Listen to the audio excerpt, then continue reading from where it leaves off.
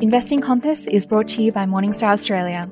We'll run through the fundamentals of investing, take a deep dive of concepts, and offer practical explanations, tools, and resources that will allow you to invest confidently. The information contained in this podcast is general in nature.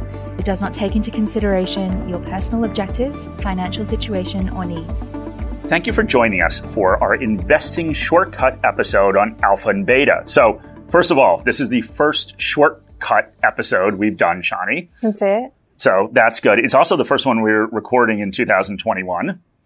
So a lot of excitement with this. But basically what we want to do is we understand that investing can sometimes be overwhelming. And we want these shortcut episodes just to be a very quick explainer of some common investing concepts, themes, and terms that hopefully will help you invest more confidently by building on your understanding. So let's get into it after my rambling introduction. Do you want to start by giving us a definition of alpha and beta? Yeah, so alpha and beta are two different measures that are used to explain performance of an investment and are two ratios that are used to help determine the risk-return profiles.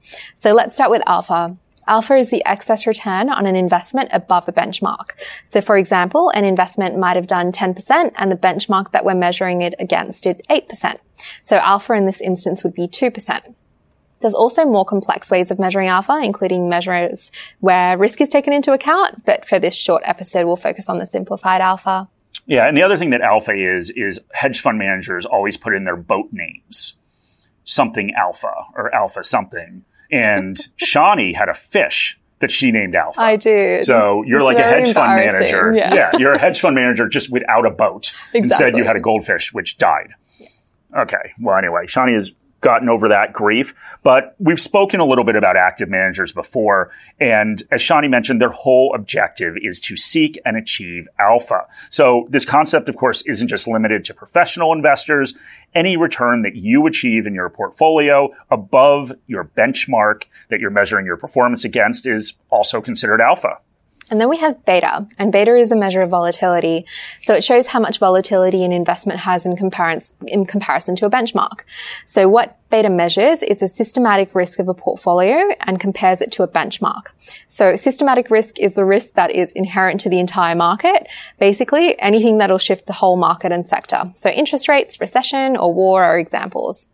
So stocks with high betas or betas that are over 1 will exaggerate market movements. So for instance, if a stock has a beta of 2, it will move twice as much as the market. So if the market goes up 10%, we can expect that stock to go up 20%. Now, if the market goes down, we can also expect that stock to exaggerate the market movements. So if the market goes down 10%, we would expect that stock to go down 20%. So stocks with high betas would work well for you as an investor in a market that's going up. And stocks with low betas or anything under 1 would work well in a market that is going down because they would fall less than the overall market. So what's important to remember with both of these measures, though, is that they're not forward-looking. So these ratios are based on past performance of the investment and market, and it won't provide any revealing insights into how the investment will do in the future. So in other words, these ratios can help us understand the past performance of an investment, but it really shouldn't be a key determinant on whether you invest in the future. And then, of course, that doesn't mean that they are completely useless when you're assessing potential investments. But as Shani said, they just shouldn't be the key determinant to selecting that investment. Yeah, exactly right. So when we look at beta in a potential investment, we can use it to understand whether the investment has been focused on lessening volatility. And this is particularly crucial as you near the end of your time horizon for your goals. So the less time you have towards your end date, the less volatility will serve you. So beta can be indicative of the risk that an investment takes on, and investments with a consistently low beta could be used to dampen volatility in your portfolio. So using alpha can be a little trickier, and it can actually lead to pretty poor investor behavior. As we've said before, chasing performance is not a good approach for picking funds. So if you just look at the alpha that's generated in a short historical time frame, that can lead to bad outcomes as you continually chase that performance. However, if you're trying to determine if a particular asset class is suited to an active or a passive strategy, you could look at the historical alpha that has been generated by managers in that strategy. So an example of this is if small cap managers are consistently able to generate alpha and large cap managers are not, you might want to pick an active strategy for the former and a passive strategy for the latter. So alpha can be used to compare funds and how they've done in the past, and this can be used in the decision-making process when pitting active managers against each other. It can also be a self-reflective exercise when evaluating performance in your own portfolio.